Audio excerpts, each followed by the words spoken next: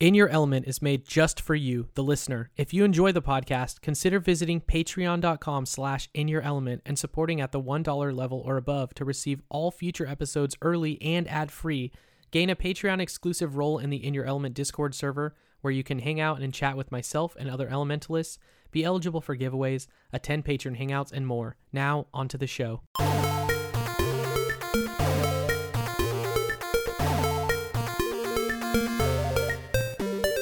Welcome to episode 35 of In Your Element, a gaming podcast. I'm your host, Matthew Adler. Before we begin, I'd like to take a moment to let you know where you can find In Your Element online. My website is inyourelementpodcast.com. You can find me on Instagram at inyourelementpodcast, on Twitter at IYEpodcast. And if you enjoy the show, consider visiting patreon.com/inyourelement and supporting at the $1 level or above to receive all future episodes early and ad-free. Gain a Patreon exclusive role in the In Your Element Discord server, where you can hang out and chat with myself and other elementalists, be eligible for giveaways, attend patron hangouts, and more. And if you have any gaming related questions that you'd like me to answer, email me at hello@inyourelementpodcast.com. I'll answer your questions on the next episode of In Your Element. Today, I'm joined by the hosts of the Rated G for Gamers podcast, Dave Rotno and Dan Robinson. How you guys doing today? We're good. Yeah, thanks for having us on the show. Yeah, what's going on? What's going on, man? Not too much. Just wrapped up recording with you guys over the weekend. Had a great time on your show, which will already be out by the time this episode goes up for free feeds. But tell the listeners a little bit about your guys' podcast, what you guys do for those who may not know you. Mm-hmm. Well, we are Rated G. We're a two-man outfit. We do weekly episodes, new shows every Tuesday, and we basically talk about video games, pop culture, basically everything kind of like nerd stuff, Marvel movies, and all that. And we just kind of talk about the day's news and just kind of freeform back and forth, talk about the games we've been playing, and all that. And most importantly, we're GMG, Grown Man Gamers. Nice. is a moniker Dan has carried through the ages, because we've been doing this for a couple years now. So Dan's kind of like through line is grown man gamers, like we love to play games but we don't have the time to play them. Oh man, the true struggle of being an adult, right? It's constant struggle, really just growing backlogs and between like, oh my god, there's like 5 great games coming out on Friday, like what do I do? How do I find time to play these games?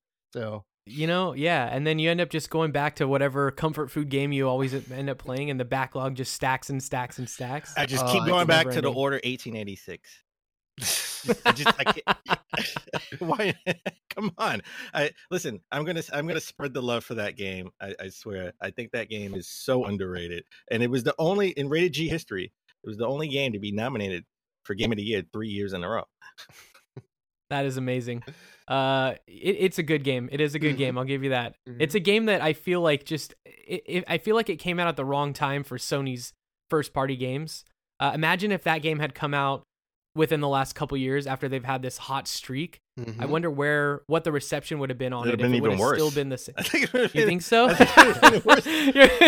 Yeah, maybe I just have cloudy vision of what that game was. Yeah, let it come out right after Spider-Man and God of War. Right, these top tier AAA amazing 40-hour adventures, and then you get this little 5-hour game about 6 hours in the 18th century. 6 hours, thank you. 6 hours, 6.5 hours. You could pad it out a little bit. I think honestly, if it would have been sort of like a launch game, right? It would have been a little bit more well received. I mean, Knack sold well. Knack 1 sold well. There's nothing else to play on it other than Call of Duty. We were just hungry for games. Yeah. Right. So imagine if the launch title at that point was the Order 1886. It'd be much more appetizing buy in that case, right? And like, oh hey, I got this decent shooter I could pick up for like $60. Yeah, then it would have been nominated for Game of the Year 4 years in a row. There you go. 3.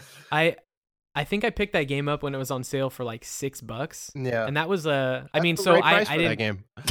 I didn't. $1 an hour. $1 an hour. There you go. It's a good return I on bang for your investment. buck on that, right? It fits in with the theme of I don't have a lot of time to play video games. I can just play this game in a night and I'm good. Boom. I feel like That's I fair. or something. I got my money's worth. I paid $10 an hour for it, and I powered through. Yeah. I almost platinumed it too. I gotta go back. That's one of the things I want to do. Go back and platinum that. I was considering doing that when I was actually playing through the game the first time. I was like, trophies were popping left and right, and I was like, is this an easy platinum? Should I go for the platinum? And then I realized there's no way to track anything you've picked up in the game, which is the most frustrating thing ever for a collectible trophy. I'm not saying the So game I is just said, screw perfect. it. I'm not saying the game is perfect. Okay? You don't know if you've gotten all like the newspaper clippings, right? I know, but exactly. Guess what? I know I haven't got all the newspaper clippings because the trophy didn't pop, so I missed it somewhere.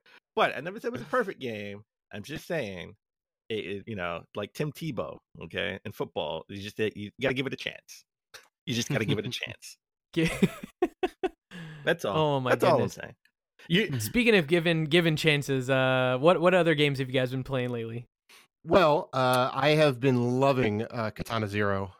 I know that you kind of talked about it a little bit on your show, and we kind of gave it a bunch of love. We got to play that game hands on at PAX East, and Awesome, amazing. I beat it within 2 days. It's not a very long game, right? But it 4 or 5 hours. Yeah. It is a really solid production. I think, like start to finish. I think the story's really solid.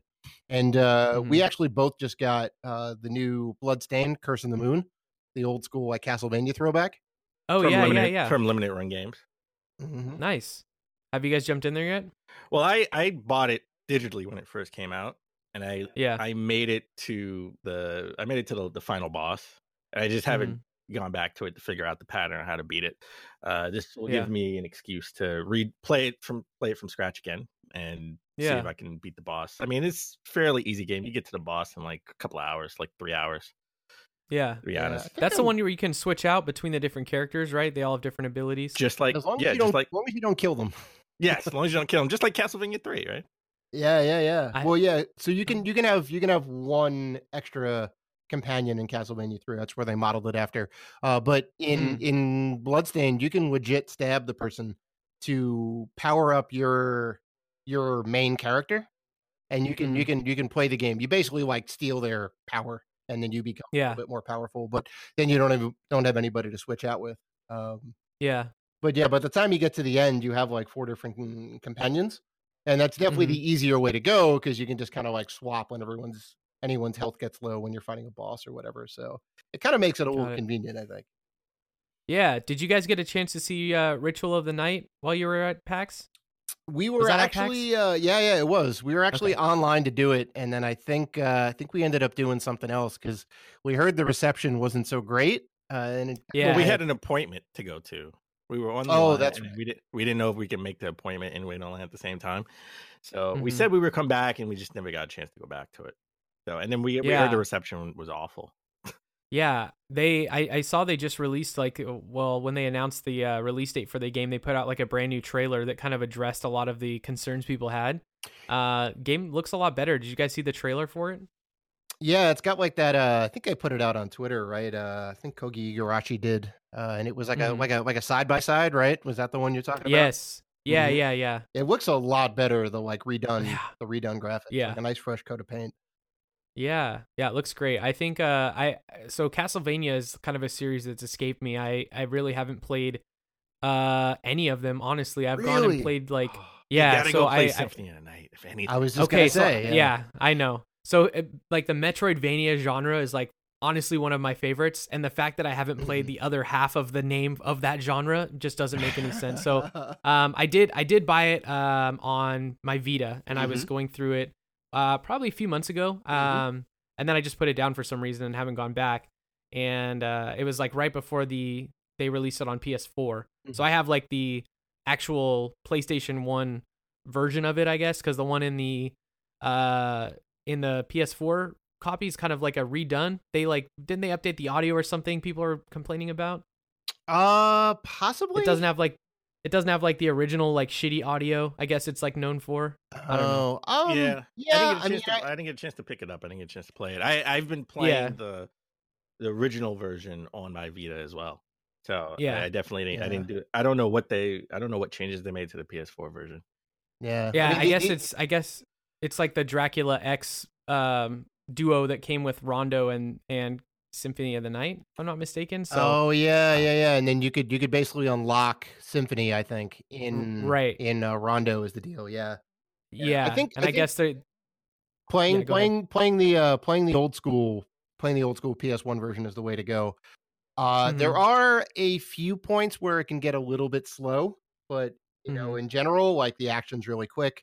You know, sound and the graphics are perfect. I mean, they're some of the best pixel art you'll ever see. My only complaint of playing it on the Vita is my same complaint with playing old games remastered. Some old games remastered on the Switch, and that is the save states. Come on. I want to play. Listen, I understand you want the original game the way it was, but I don't want the same save states that they were back when we played it on a PS1. Like, yeah, I totally forgot to hit a save point, and I don't know why I just cut the game off, and I came back and I had to redo everything over again. And then it's gone. Yes. Yeah. That game, I guess, is notorious for that, right? You have to you're like living between save points in that. Yes. Yeah, 100%. I found that out the hard way as well. I was like, oh shit, you know, yeah. I think I had to replay the same small section like over and over and over because I wasn't understanding for some reason like the different weapons that you could switch out, and I think I took like a incorrect route in the beginning. I'm not sure, so it was pretty difficult for me to play through at first, and I was like, why is this game so hard? Am I not understanding? Like, I feel like I'm pretty good at these, but Castlevania is, I mean, I went back and I played Super Castlevania 4 on the Super Nintendo Classic. Yeah. And it's a very like stiff game. Like it feels really stiff, the platforming. And I went back also and played through the first one on NES, on the NES Classic as well. And those games are not easy. Oh, They're no. No, I don't know what I was expecting. I think both of those games, I think 1, 2, 3, and 4 have very deliberate jumping. So yeah, when you're committed to that jump, like there's no going back. Right, you're not moving in the air like with Mario or something. So yeah. like at least with Castlevania 4, they gave you, and it was the only game that really did that. You could move the whip in 360 degrees. That was cool, yeah. I thought that was kind of really neat. So like, it kind of devalued the sub weapons a little bit. I think like you didn't really need them because the whip could do everything. You could just kind of swing it around in like 360 and hit whatever you needed to hit. But that kind of helped a little bit with the deliberate jumping. So if you're making a jump and something's coming at you, you can definitely get the right angle to hit that thing, and you'll probably be okay. But yeah. Have you played Castlevania Bloodlines, the one that came out on Genesis? No. So I the only 3 games I've played is the first one on NES, and I haven't finished any of these. So by playing, I mean I've like dabbled in them. That one, Super Castlevania 4, and Symphony of the Night. So I missed like all the GBA games, all the Metroidvania ones that came after Symphony. Missed all the ones before that. So I saw that they are coming out with the Castlevania collection. Yep. Like the early games. Yep. And I'm intrigued by that because that one has Bloodlines. It has like Simon's Quest and a bunch of other cool stuff on there too. So I might have to cop that when that comes out. And I think Bloodlines will also be on the Genesis Mini, right? As well, coming out. Oh yes, it is. Yeah, Bloodlines is on there. It was announced. I'm definitely picking that up. Yeah. Yeah, love Castlevania. Just don't play Castlevania 64. Not a good game. No. Either one of the two. Yeah. Yeah, they're not good. Oof. Yeah. But, what about the PlayStation 3 ones or whatever? Oh, those are okay. Like Lords of Shadow and Lords of Shadow. Yeah. Lords of Shadow 1 more so than Lords of Shadow 2. Lords of Shadow 2. I never played Lords of Shadow 2, but I don't think it was well received. It wasn't as good as the first one, but they're okay. They're definitely some of the better 3D style ones. But yeah. I mean, if you're gonna do anything, you want to go 2D and you want to go old school. Yeah. Just like Dan was saying, Bloodlines is great. Symphony is great. 1, 2, 3, and 4 in my eyes, I think, are also great. They can be a little skinny, maybe not so much 2. I have a special place in my heart for 2, even though a lot of people don't like it. That one deviated from the formula quite a bit, right? A lot of games back then, a lot of sequels back then deviated from the formula. Mario 2, Mario 2, Zelda 2, yeah. Right. They added in a That's whole fair, new, like, yeah. just like Zelda did with the RPG elements. You kind of Yeah. got that with this game. So there was towns, you could buy like upgrades. But Oh, wow. I think the biggest problem with the game was the translation. Oh, Everything was very God. everything was very It's the obtuse. same problem. It was the same problem with Zelda 2 in translation. That's exactly right. So you get these weird clues like, kneel at the edge of the mountain or whatever, but it wouldn't even be like that clear. And there's like legit a point in the game where you like go all the way to the west and you hit a brick wall, and if you have the appropriate set of items, you kneel for an extremely long amount of time, and then a tornado will take you away to a different part of the game world. What? Yeah. How are you supposed to figure that out? You have to call the 800 number and the Nintendo Power. Yeah. Right? It was specifically there was collusion between Nintendo and Konami to say, "Hey, look, we're going to make you some money here. Throw us a little kickback. You're going to get a lot of 1-800 calls about this game." Yeah. So as long as you have like Smart. a walkthrough, like you can get through it. But like, Right. yeah. So I've been playing. I just want to finish The Walking Dead final season. So Yeah. I love the Walking Dead games, the Telltale games. Yeah. The first one left a really emotional. It tugged at my emotional heartstrings. Yeah. Second and third, not so much, but still good games. I thought they were really good stories. So I'm just trying to finish this one up. I want to know how Clem's story ends. So I mean, Yeah. unlike all the other games, it's only 4. It's only 4 episodes. And usually the 4th episode is the episode that's like and the 5th episode goes out with a big bang. So Yeah. right now I'm on episode 3, so and I think it's really good. I recommend it. I got it. I got it on the Switch because I got it. Nice. It came out while we were in Boston at PAX, and I had the Switch with me. Nice. So I would have loved to get it for the PS4 just so I can have all my saves come over, but I couldn't wait. Yeah, I'm a very impatient gamer. Yeah, I'm the same way. Very much like satisfy right now. Right. How do you think it stacks up though in terms of like that series? Do you feel like it is ending on a good note, or do you think so far it seems kind of like 2 and 3? I don't think the first one was definitely the best, but Yeah. I think so far I'm past episode 1 and 2, sort of in the middle of 3. It's definitely better than season 2, and I would say it's a little better than season 3 too as well. Okay, that's fair. So what from that series in general, just Telltale Games, is Walking Dead season 1 your favorite? Yes, hands down. Yeah. And then Tales from the Borderlands. Yeah, I like Tales a lot. I would say it's a toss up between Tales from the Borderlands and Batman season 1. See, I haven't started that game yet. I got it on PS Plus when it was free, and I never jumped in. Oh, but I heard it was you have to, it was good. Oh, you have to play it. I mean, it's Telltale's version of Batman, so it's not retelling the same story that you already know. Forget about everything you know about Batman. It's telling a different story, and where he becomes a line cook somewhere. Yeah. You could become a line cook, a cheerleader.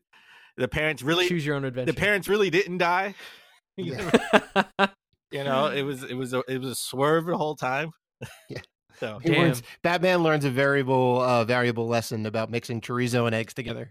Yes. Episode 2 just goes completely left field, but it's good. It's good. The payoff is good. I know they did an MCU crossover with Tony Stark. That's where Batman gets all his weapons from. Spoilers. I don't know. You want to timestamp this for people? Yeah. They haven't played Batman season 1. Oh man, yeah, I'm a little bummed that studio's gone now, because I enjoyed The Wolf Among Us quite a bit, and I was really looking forward to that sequel. So it's kind of sad we'll never see that. I'm gonna have to play The Wolf Among Us over again, because sadly I missed 1 or 2 things, and I would have had the platinum trophy. Yes, I know I'm a trophy. I'm a trophy fanatic, and all my platinum trophies are from Telltale Games. Well, they're easy to get. They're easy to get. Yeah, they are. Choose No option shame. A or over option B. Boom, there's a trophy. Which I think that's like probably half of my trophies, half of my platinums are probably Telltale Games. Yeah. I mean, there's no shame in that, and it definitely feels good every time you like proc a new trophy. So, of course, I can definitely get behind that. I've been playing Sekiro lately, so I finally picked up Sekiro. I've been putting in some work there. Game is difficult, of course. Not as difficult as I was expecting it to be, just based off the discussion that was happening around that game when it first came out. I've only made it through like, I don't know, maybe the first 15% of the game. So I'm definitely nowhere near like the hardest parts, but it's good. I mean, I'm getting a good groove. I feel like I'm finally, the combat's starting to click a little bit more. I've had some difficult moments, but have you guys played Sekiro? Did you get around to it? Oh no. I all the Dark Souls-y games, not my forte. Okay. See, Dan hasn't gotten into it because it's just the barrier to entry is a little bit high. I'm not gonna go ahead and say that people's complaints about the game are invalid. I haven't had the time to get into it just yet, and I know it's gonna be a game that I'm gonna struggle with for the first couple hours until the mechanics start coming together. So I'm gonna probably wait till it goes down to like 30 or 40. And then kind of pick it up and then kind of play it on my own time, kind of during the summer months, I think. So yeah, it should be a good game for the summertime for sure. Or did you a little bit quieter times? Did you hear somebody beat the game using the Donkey Kong Congos from GameCube? That's wild. How did they even get that adapter to work? Yeah, I've. The computer, I have no idea. PC. Yeah, I have no idea. Yeah, he was on a PC. Oh wow, that's incredible. Yeah, that's wild. I know everyone's complaining about difficulty, and this guy comes in with the drums.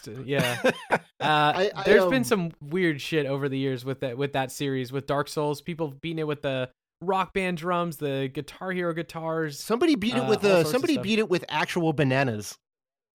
Really? Somehow they linked it up to where they would tap the banana and that would send a signal, and that would be like, I don't know, the A button or up or down or whatever, or like the roll.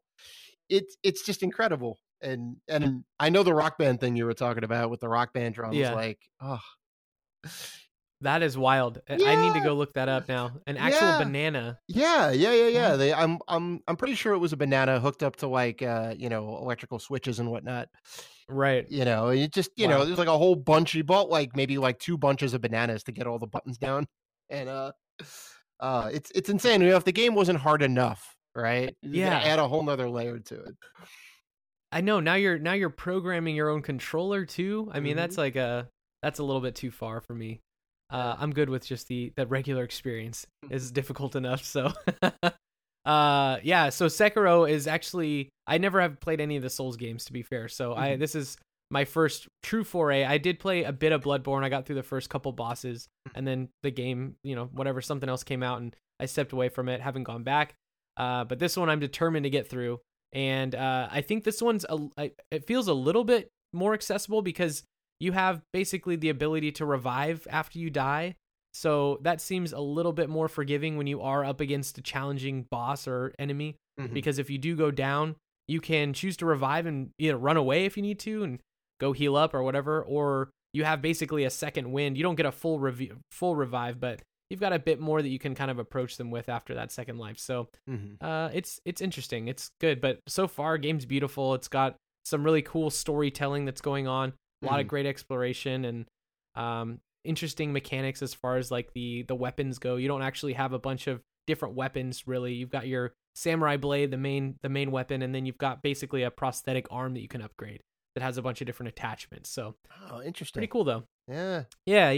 Do you think do you think like the story is compelling enough to kind of pull you through till the end? Yeah, so that's what I was worried about. I was like, this game, I know these games in general just kind of they're regarded for just difficulty. That's like the main priority is just these difficult encounters you get through. But I'm actually enjoying the story, and it does seem like an interesting enough thing that I want to push forward. There's a lot of like storytelling throughout the world itself, and just situations that you come across or you stumble across, and a lot of things that feel like maybe off the beaten path you're discovering, and you're the only person that has seen this thing. So it's cool. If you do like games that you kind of poke around in the different corners and look for secrets and things, then I think you'll really enjoy this a lot, because there's quite a few things that are like way off the beaten path where you're like, I'm pretty sure no one's gone down this path that I'm going on, and yet there's still something at the end. So that the developers, somehow figured some people would make it around that corner. So nice. Yeah. Enjoying it quite a bit though. So Cool. Well, let's jump into our feature discussion. So, Borderlands 3 was announced last month, and we finally got our first look at the gameplay with the recent live stream reveal event. There was a lot of great information during the 1-hour live stream that provided more information about the environments, characters, multiplayer features, and of course, lots and lots of guns. So I just want to get a quick overview. What did you guys take away from the latest reveal stream that you're excited about when with the upcoming game? I gotta say, I really like that. What did they call it? Like instance loot. Yeah, have you seen that? Loot instancing. Loot instancing. What a name, right? What a mouthful. Right? Just some buzzwords for you. So you don't have to like fight for loot. Like if I'm playing and I'm a level 20 and Dave's a level 2 if he just picked up the game, right? We don't have to fight for the loot like we do in a division all the time. You know, it'll be loot that's for my level, and it'll be loot for his level. So, and you can always, and the best part about it is, if you don't want to do it this way, and you do want to go crazy and loot chasing, you can always switch it back to classic mode.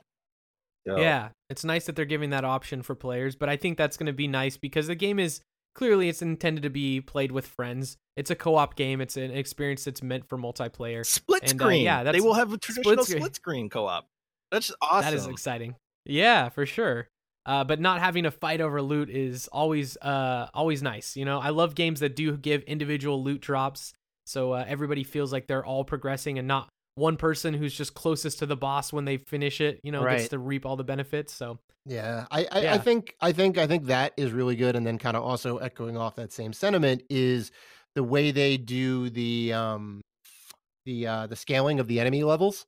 Right. Mm-hmm. So like, again, if like Dan's a level 20 or I'm a level 20 and, you know, he's a level 5 or, you know, whatever, we can still play together and everything will kind of balance itself out.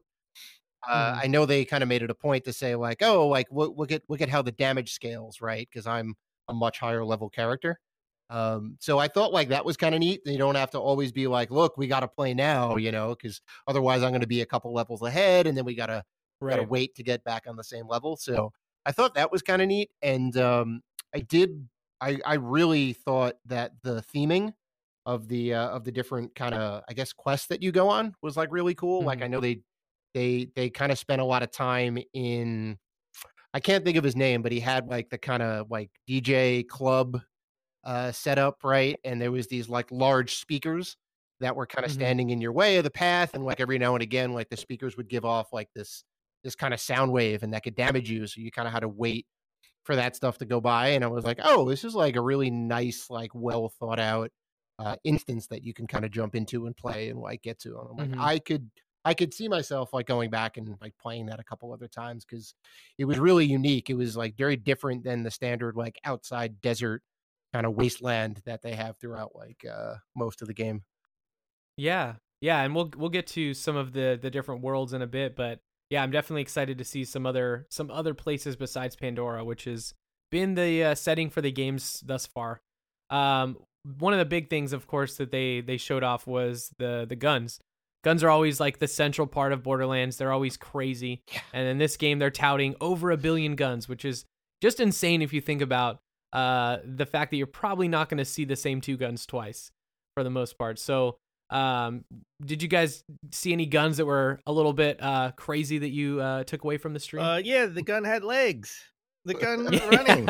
Yeah, some of the temporary weapons, right? You can throw them away and then they'll kind of grow legs and scurry. You get a gun and you get a gun and you get a gun and the gun gets itself. It runs it's by itself. Yeah, I was really a big fan of the guns that had the alt fire. Right. Yeah. Like some of them were like, oh, it's a you know, rocket launcher, but then also has like a grenade attachment that you can switch to, or, you know, this has like, this is a regular pistol, but then it also has like micro missiles on top of that. I'm like, oh, yeah. You know, that's awesome. Cause you know, you can kind of take that weapon and it's not just like, well, it's only good in this instance. You can use it in multiple instances because you can just switch to the alt fire if there's like, you know, kind of a horde of enemies coming in. So I thought that was kind of neat. Yeah, I think it's neat too that, you know, Borderlands always has the elemental weapons, and there's guns now that can switch between multiple elements. So you've got like incendiary guns that can switch to cryo and things like that. And I think that's pretty cool because it always felt bad when you had a full backpack and you wanted to try and get the different elemental weapons in there too, just so you could make sure that you're good for every matchup, and having to pick between that over, say, a better gun, but just to make sure you have that element. Now you don't really have to do that. You can have one gun that's kind of like a jack of all trades, so your backpack's got more room for all the other crazy guns that they showed off, like the rocket launcher that fires cheeseburgers. I think we can safely say that this game will go down in history as the only game that has a rocket launcher that fires cheeseburgers. Hey, we don't know what's in development right now, okay? Anthem is redoing everything, retooling. We may get cheeseburger rocket launcher in Fallout 77. Who knows? I mean, who knows? Yeah. We don't know. But the Division may get a patch, okay? Yeah. The Division, we have a hot dog missile later on. Hot dog, yeah. T-shirt gun. I need a T-shirt gun for sure. Yeah, I mean, it feels. I mean, it is definitely 100% like super far out there, but it feels right for the game world of Borderlands, if that makes any sense. Yeah. Oh, it fits fully within their scope of what they're putting out. And with that many guns, one of the big additions that got a lot of positive feedback was that they're gonna have ratings on the guns now, which I think is extremely important. As somebody who just went back and played or started playing through Borderlands 2 again, the first thing I ran into was like, you're getting so many guns, and you can tell the rarity, of course, but I basically would judge a gun based on how much sell value it had. Like if this gun sells for more than this gun, then this gun must be worth more, or excuse me, not, of course it's worth more, should be better, right?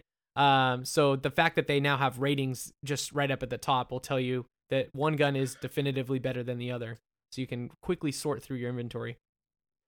Yeah, I mean, I think that kind of goes to I think their emphasis is kind of on streamlining the gameplay experience a little bit, right? So you don't have to necessarily spend a half an hour micromanaging and setting your backpack up properly and weighing weighing all the stats back and forth. So that's it's pretty nice that they're doing that. As well as like the kind of tiered. This is your rare. This is your ultra rare. Or whatever it is, the blues and the purples and whatnot. So, listen, I just can't wait to switch between my bullets. I can either shoot you with an ice bullet, fire bullet, or a cheeseburger bomb. That's all. I can't wait. I just can't wait to do that. Yeah. So the one other thing that kind of came to light after this was the campaign itself. So the time frame of what this game will take to get through sounds like it's going to be roughly 30 hours if players beeline it. So that's if you're just going through the main story itself. Obviously Borderlands is going to be rife with side quests and other stuff to do, so I think the average playthrough is probably going to be significantly higher. But what do you guys think about this potential 30-hour or so campaign? Oh god, it's a far cry, no pun intended, from the Order 1886, right? It's much longer. I'm definitely picking this up day one on PS4. Yeah, playing on my PS4 Pro. I haven't, in full disclosure, I played a little bit of the first one. I played more of the second one, but only on the Vita.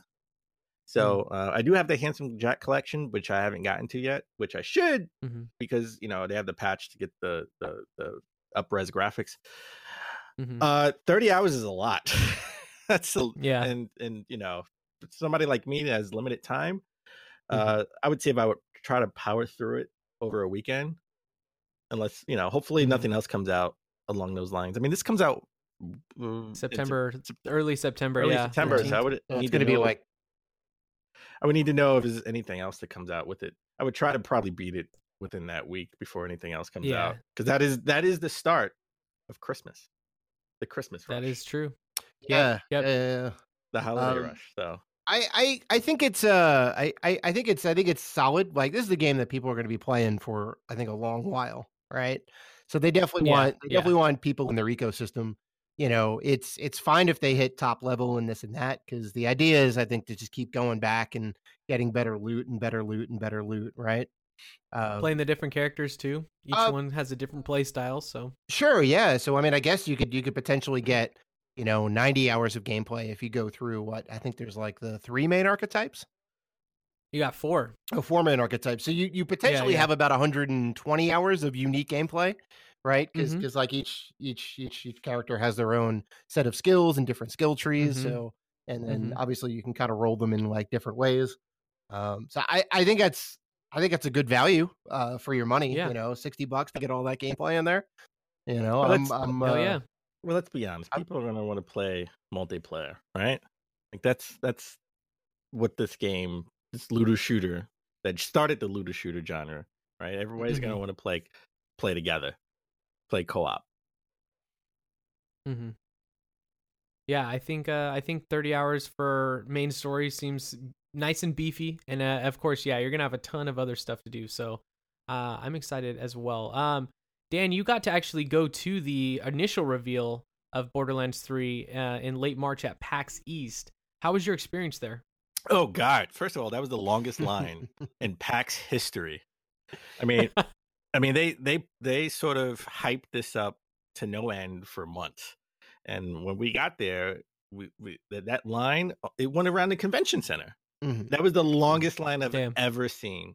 And PAX. To be fair, they didn't specifically say Borderlands 3 announcement, but everyone knew Borderlands 3 announcement. So it went around the whole entire building, and we basically walked from the doors of where where they were doing the presentation, and we basically looped all the way around again to get to the end of the line. We just kept walking. And at some point, I lost Dave. I turned my head, I turned back, he's gone. Right? So I don't know. Oh no. And cell service, because there's so many people online, cell service kind of sucks. So I have no idea where he is. I'm hoping he can catch up with me. And I was sort of the last group to go in, and they said close capacity. So because I was by myself, I got to sit in the front row. All the way at the end though. So I sort of had to look up and all the way down to my right because I was the last person in the front all the way at the end.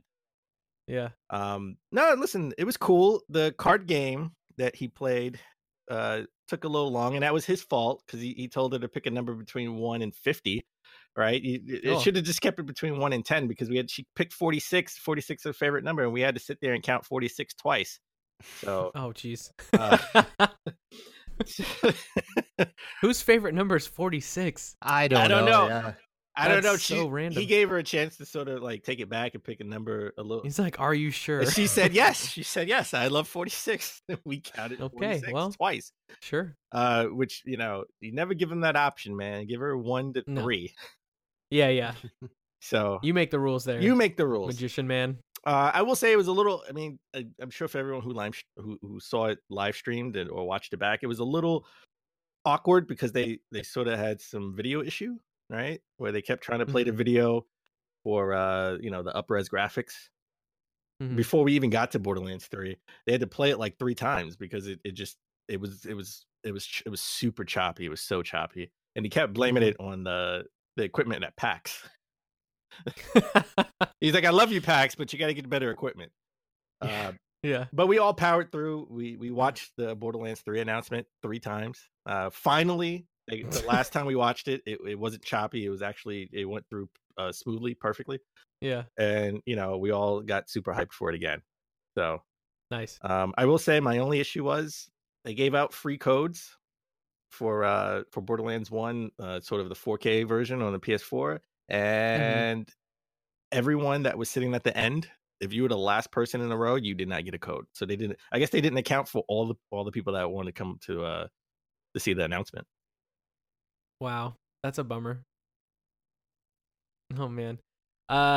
So what else stood out to you guys at PAX? What else did you guys see that you liked? Just in general, PAX. I mean, yeah, just a. There was have to go deep dive into it, but yeah. There was a lot of really good stuff. I think Katana Zero really game of the show. I think for the both of us, that was up there. I know you really liked Dan Sydney Hunter and the Curse of the Mayan. Curse of the Mayan. It brought me back to sort of old school style platformers. So what's the YouTuber's name? Gangster81. Right? Gamester81, yeah. Gamester81. Right. This is a game that he's affiliated with. I really like that. I like the music. I like the art style. I was trying to figure out sort of how to get through the patterns of the bosses and stuff, of the enemies. I really like that game. I really had like a good Pitfall vibe to it, very kind of like traveling through these Mayan ruins and whatnot. Graphics, like Dan said, the graphics and the sound were amazing. Controls like super tight. I think that game's coming out later this year. It's definitely I think it's a September game too. I think it's a September game. Spelunky meets Pitfall, as I called it. Okay. Nice. I'll have to keep an eye out for that one. So let's bring it back to Borderlands. Some of the bigger changes that they talked about, of course, were the ability to travel to new planets. You got a new hub ship, the Sanctuary 3. We got a nice reveal of that. They went on a small tour of the ship as well. You got to see a lot of different areas on the ship. What do you guys think we can expect in this game from interplanetary travel? I'd say, I mean, for one, if you're doing interplanetary travel, that means you're going to have different planets with different environs, right? Yeah. Where, Borderlands, typically, I think everyone thinks like, oh, it's, kind of desolate wasteland desert, They have the nice crafted instances and whatnot, but at the end of the day, you come outside and you're in a desert wasteland, right? So I would think that they kind of want to take that time to craft different worlds and, maybe have like kind of jungle environs or maybe like ice environs, you go up into the Snow Peak Mountains and whatnot. Really kind of like branch out a little bit in that way, right? Because like I couldn't necessarily see like going to a different planet and having a wildly different gameplay experience, but I could see like window dressing, maybe. I don't know if that's the word to call it, that kind of mixes it up a little bit so you're not always like in the same place. Right. Just different scenery. Yeah, one of the things they actually mentioned was that you'll be able to, quote, tear through hostile deserts, battle your way across war-torn cityscapes, navigate deadly bayous, and more. So, yeah, it seems like there's going to be a lot of different things. They did show that off in the initial teaser trailer, the one that you guys saw at PAX. We got a good look at some of those. The one that stood out to me is the city one. That one looks very cool. I was getting some cyberpunk vibes from it, even though it was clearly going to be much smaller. But I'm curious how big these worlds are going to be. I mean, Pandora, at least in the last game in Borderlands 2, was massive. I mean, it was a big area. I'm curious how many planets we're going to get, and also what the size of those planets are going to be. Are they going to be the same size as Pandora? Are they going to be, smaller experiences, akin to like maybe like a Mass Effect 2 or something? What do you think? I would say we have to have a variety. Right? I mean, it would be impossible to finish the game if every planet was like super massive. Give me a small experience here and give me a massive experience somewhere else. Right? Yeah. And I think to kind of add on to that too is that you could certainly do the big open worlds, but is there going to be enough unique stuff in there? Right? You could just say, okay, we're going to have a bayou that's going to be huge, but maybe it's just one giant swamp with no kind of unique landmarks or structures or instances. It's just kind of big for the sake of being big. So that's definitely something I don't want to fall into. So I think you may be right, Dan. Like you have more small tailored experiences that like we're going to take you to this planet and you're going to have a small amount of missions you can do, and it'll kind of be something new. But Pandora is really the big kind of hub world, right? Yeah, that I like that idea actually. Now that you're talking through it more, I think having like a big open roam area would be cool, but it would just feel like it's a reskinned version of Pandora, which you're not going to take a whole lot away from that. So I think that might be a good fit. Just have, I mean, then you could have a lot more of these planets, right? You could have maybe a couple dozen different planets that you're going to different missions on, and then all of the big side quests maybe fall back on Pandora. Well, here's an idea. Right, you have some smaller missions and some different planets, and you get to see what planets people really like and dislike, and then you can always put out DLC and saying we're giving you more missions on this planet because everyone seems to really love this planet, and we only sort of had a small experience here, but now we get to open up the gates, a year or two after the game's been out, and we know what people like, and we're giving you more on planet X, right? Because everyone loves that. Yeah. So that's not a bad idea. Not too bad. I like it. Yeah, we'll have to wait and see what the planets, what other planets we get. They only went to one other planet in the gameplay demo, but it looks nice. It's definitely a big change of pace from like you're saying, Dave, the open world just wasteland that Pandora traditionally is. Let's talk about some of the new Vault Hunters. So we got to see 4 new characters that are going to be the stars of Borderlands 3. We've got Mose the Gunner, Amara the Siren, FL4K, I guess it's Flak the Beastmaster, and Zane the Operative. Any of these characters that you guys are more particularly interested in playing as? I thought Amara looked real interesting, right? She's the one that kind of has like the spidery arms. She has the 6 if I'm not arms. mistaken. Yeah. I gotta agree with Dave on that one. I was all about the 6 arms. She like her whoever did the art direction on that character, A+ 100%, you win, right? And I think she's going to be more of like kind of a psychic ranged attacker, right? As opposed to like a heavy big elemental type. Yeah. So that's definitely kind of an experience I can get behind. So I think when the game comes out, Amara is going to be my girl. Yeah. I think I'm right there with you.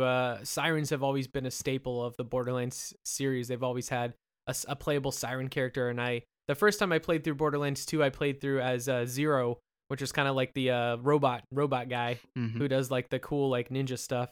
But the playthrough that I'm on now on the Handsome collection is I forgot the girl's name, but I'm playing through the siren on that one, and it's cool. I like the different abilities. They did say that each character now is going to have new skill trees that they reworked. So previously each character had basically like one special ability that they had, and then you could level up different aspects. Now they're going to have 3 different abilities that you can swap between basically. And Amara's got Phase Slam, Phase Grasp, and Phase Cast.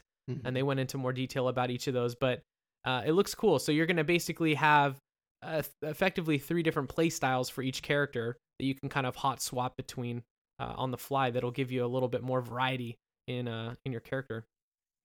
Yeah, I think they're kind of taking a page out of World of Warcraft's book. They always kind of had the 3 different tracks you could go down, and you could kind of mix and match between the 3 different skill sets. So you can kind of like make your own build. I mean, obviously that game is a little bit different. It's massively multiplayer online, but I mean, it's the same kind of idea, right? You want to give the player choice, and like you can play Amara like this, or you can play Amara like this. Beyond all like the guns and the armor and all that stuff, like you can be this type of build versus this type of build. So the only thing that I'm kind of concerned about is hopefully they can make them all like equal enough to where they're viable strategies to play, right? Sometimes you'll see like, well, this is the dominant skill, right? This is obviously the OP skill, and everyone starts going towards like Phase Grasp over the other 2 because it's just like, well, that's the one you want. You do the most damage with that. So right.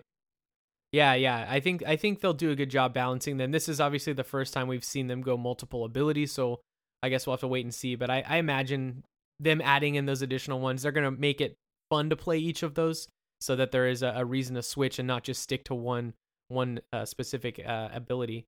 Some of the other abilities though that they went through, we got to see Mose, the gunner, has like an Iron Bear mech that they can summon.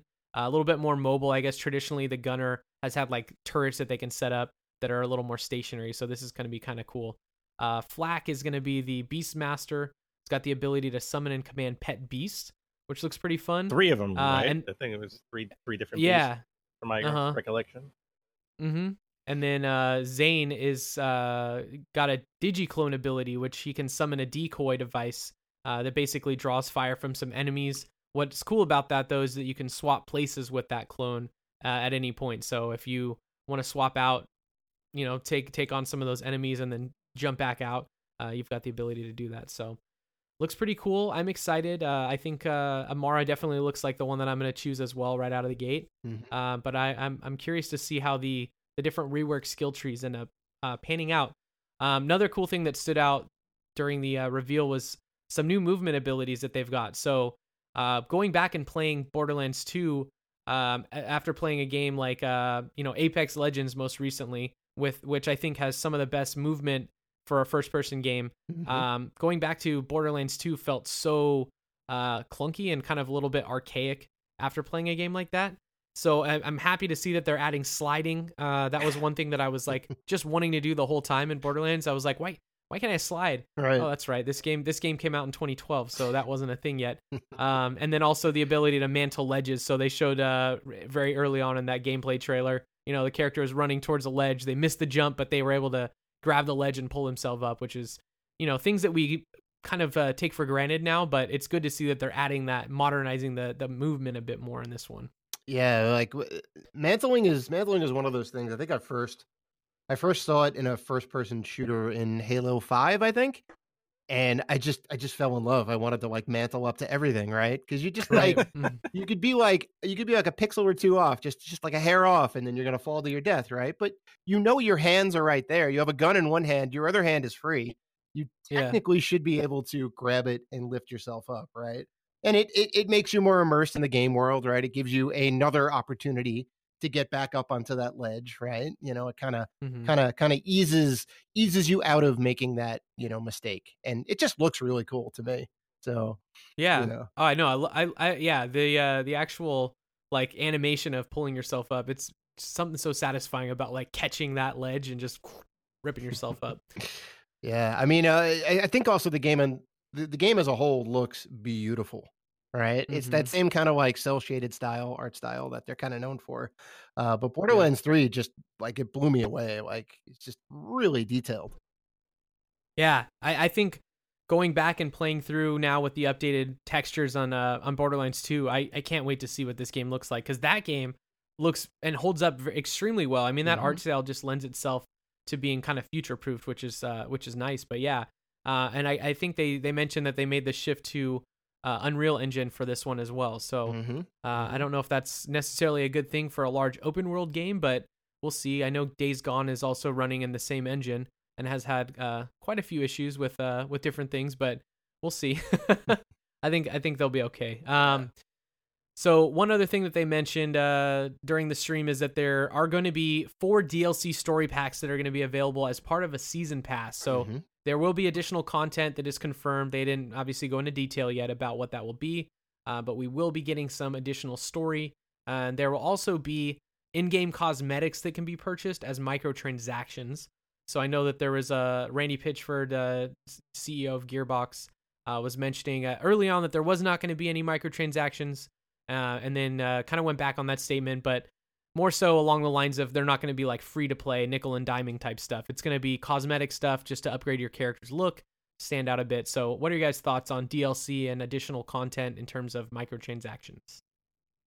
Well, I think we have a different definition, us and Randy Pitchford, of what microtransactions are. I know. Right? I'm like, that is a microtransaction. Even I mean, we talked about this on the show with Mortal Kombat 11, right? I mean, they were talking about the microtransactions. If you add up all the skins, it would cost like $6,000 to buy in Mortal Kombat 11, which turns out not to be true, because a lot of those skins you cannot buy with real world currency.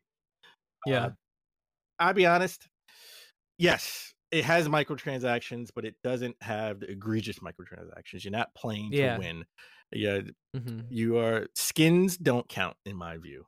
Skins just don't count. I mean, you could disagree all you want. I think me and Dave sort of disagree a little bit, but regardless, I think Mortal Kombat 11, if you're playing Sub-Zero with the mask and without the mask, you're still playing Sub-Zero, right? It's not like it's a whole new character I would have to buy, like in Battlefront 2, where we had to either grind for 50 hours or just spend $12 to buy Darth Vader, which is a whole new character with a different moveset. So, right. Yeah, I mean, we're not getting locked out of content that would give an advantage to somebody else, right? And I think like that's really the big thing, right? If it doesn't affect the core gameplay in a way that gives somebody else an advantage, or affects the core gameplay in a way where now I have to grind more because you have a pay option where, it may take 10,000 credits now because we have this $2 option. We got to make the $2 option more enticing, right? Right. And I don't really think this is the case. This is just kind of like, here's some extra stuff. You want to be painted up like a unicorn. You want to have like a demon mask or whatever, like go for it. Here it is. Here's $1, $2, whatever it is. So like, I'm kind of okay with that.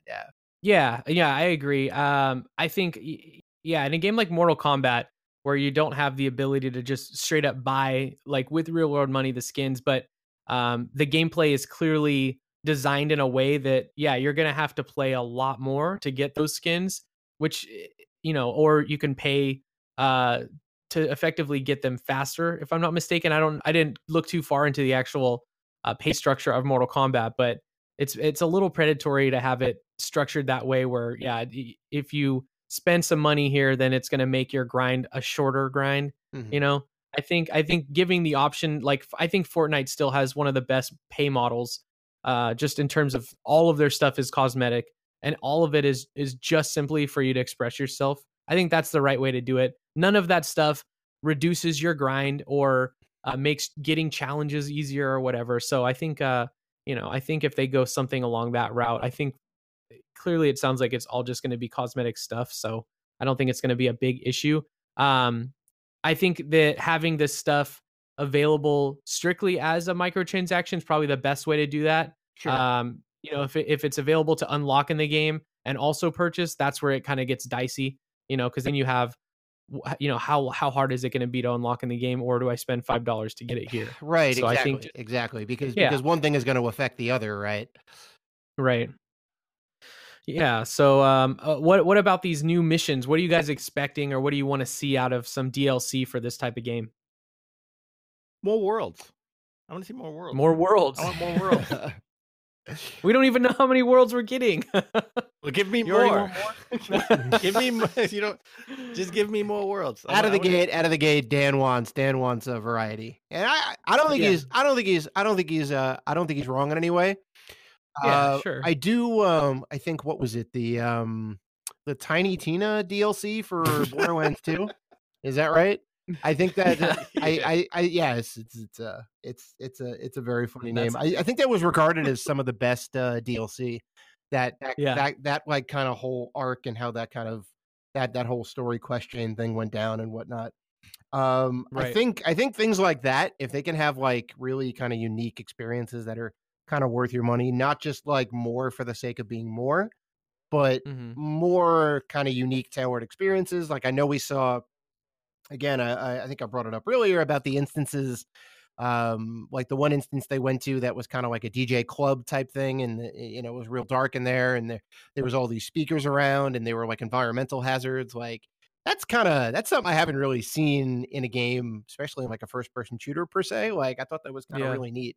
So if they can like churn out a bunch of those experiences that are different than like the other ones, I'm 100% on the DLC. How about this? If that's the case. How about something different like Destiny? Right? With Destiny, we got Sparrow Racing DLC. Right? Would you like to see some type of racing DLC for Borderlands in that art style? Right? And we get to shoot each other. Yeah, that might be fun. I mean, if it was actually like a real mode and not just kind of like a tacked on, cheapy feeling thing. If it was like fleshed out and there's like actual courses and stuff, I think that'd be kind of cool. Yeah. I mean, that'd be like Twisted Metal. We could basically just get like a Twisted Metal in the Borderlands universe. Sure, and you could have kind of loot tied to beating certain players and getting into like certain ranks and whatnot. Like, I just cool stuff with it. I can get behind that. I just want to let Dave think he's beating me in the race, and then I bomb him with a cheeseburger missile, and then I win the race. That's all I want. Yeah, Randy, are you listening? This is all free.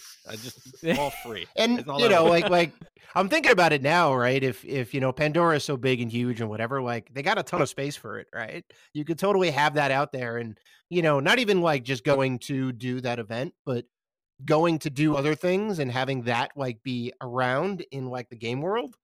That'd be wild. Just like super immersion in like, my eyes. There's this whole other thing that's going on over here, and I'm not even like taking part in it, but like I know that it's happening. I can kind of see it off in the distance. Like, I think it'd be stadium. Yeah, sure, something, That would make the world feel much more alive, that's for sure. All right. Already more than it is. So awesome. So Borderlands 3, again, set to release September 13th on PlayStation 4, Xbox One, and PC. And Gearbox also said there will be a lot more information next month at E3. Any last thoughts on the game before we wrap up, guys? It looks good. I want to know more. No, seriously, I want to know more. I want to know more about the world. Honestly, they could have kept this event sort of for E3, right? Like, Right. I Yeah. don't understand what was the purpose of having the announcement at PAX, having the release date 3 days later, and then having Yeah. this event in May when we're a month away from E3. Usually around this time, we don't get a lot of news because everything is being held for their E3 Yeah. presentations, right? So, Right. So I don't really get the rollout of Borderlands 3. I think it was a little weird. I mean, I can understand being at PAX and then maybe we don't hear anything else until E3, maybe on the Xbox, Xbox stage, Microsoft stage, or have their own event. Who knows? Right. Right. So I mean, it looks. I'm sure they just want to keep the discussion going. I mean, there's so much hype for the game already. I think they just want to make sure that it's like a steady stream of hype. They don't want it, people to lose interest or whatever. So I think it is weird. I think a lot of this reveal definitely could have been held for E3 as well, especially because it was like a gameplay reveal, and that's such a big thing. Like a teaser trailer and like some initial things are one, but yeah, the full gameplay and actually showing off like other worlds and things like that. Yeah, I think that definitely could have been saved. I just want to know more about the other worlds. I want to know how many. I'm actually curious what other info is going to be at E3. Right? If they're saying there's more info coming out and whatnot, I thought we got a lot. Like I have a pretty good grasp on how the game is going to play out, the new mechanics. All the new features in the game. Like if there's a more, like I'm excited to hear. What's it going to be? Yeah. I mean, unless it's going to be something big like akin to like a raid in Destiny or something. I don't really know what other like big piece of info that they could drop. We'll see. Cool. Well, guys, thanks for joining me today to discuss Borderlands 3. Where can people find you both online? You can find us on Instagram, Twitter, YouTube, and Facebook at Rated G for Gamers. And we also have a website, ratedgforgamers.com. You can find us in any podcast feed. Just search Rated G for Gamers, and you'll see us come up. We have a pretty distinct logo. Yeah, you do. It's nice. I like it. Yeah, and thank you for having us on. This has been great. Real fun to talk shop about Borderlands because this is definitely going to be one of the big games of the year. Absolutely. Yeah, I cannot wait. It's going to be good. Thanks again, guys. And once again, if you have any gaming-related questions you'd like to ask me, either tweet at me at IYEPodcast or email me at the email address hello@inyourelementpodcast.com. I'll answer your questions on the next episode. And if you enjoy the podcast, consider visiting patreon.com/inyourelement and supporting at the $1 level or above to receive all future episodes early and ad-free. Gain a Patreon-exclusive role in the In Your Element Discord server where you can hang out and chat with myself and other elementalists. Be eligible for giveaways, attend Patreon hangouts, and more. And don't forget to subscribe to the show on Apple Podcasts, Google Podcasts, Spotify, whatever podcast service you consume the show on, and leave a review if you enjoy the content. Until next time, see you later, Elementalists.